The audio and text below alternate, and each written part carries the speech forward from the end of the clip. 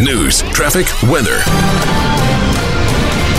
The Mighty 990 KWAM, the Mid-South's news and talk leader. Ben Dieter in the Mighty 990 24/7 News Center with a look at some of your top stories at this hour.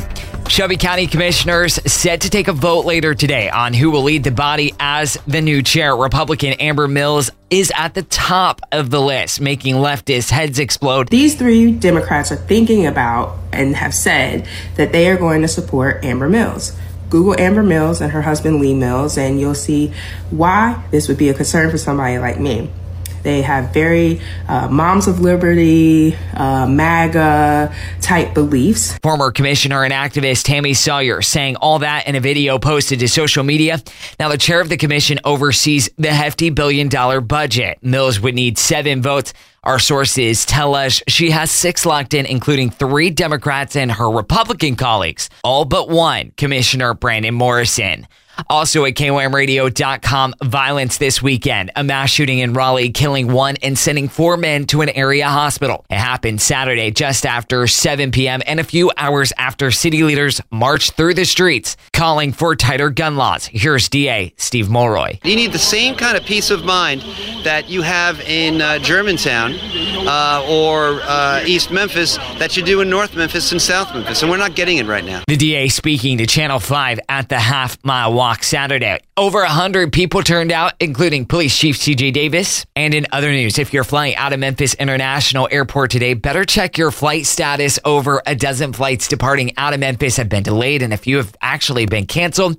Officials cite hazardous weather conditions, specifically in the Northeast, places like Boston and New York City, as well as staffing shortages across several major airlines.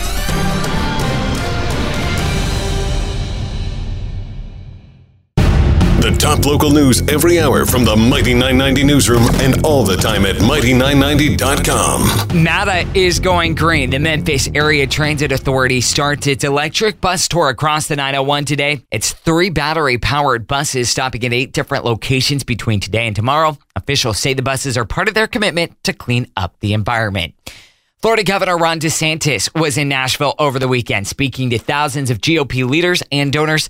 Notably not present at the fundraiser, Senator Marsha Blackburn and Bill Hagerty. Bill Lee also not there. DeSantis touted his record to fight woke ideology.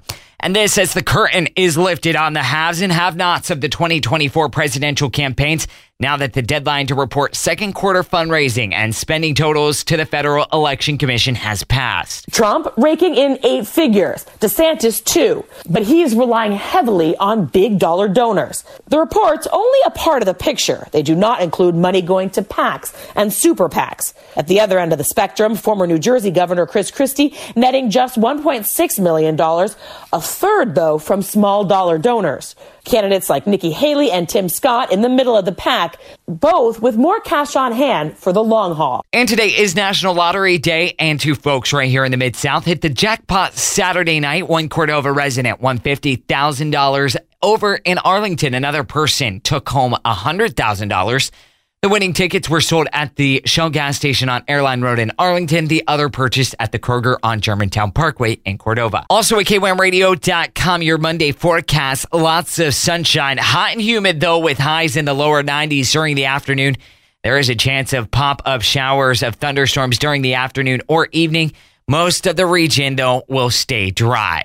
For more local news, visit KWAMradio.com. In Memphis, I'm Ben Dieter.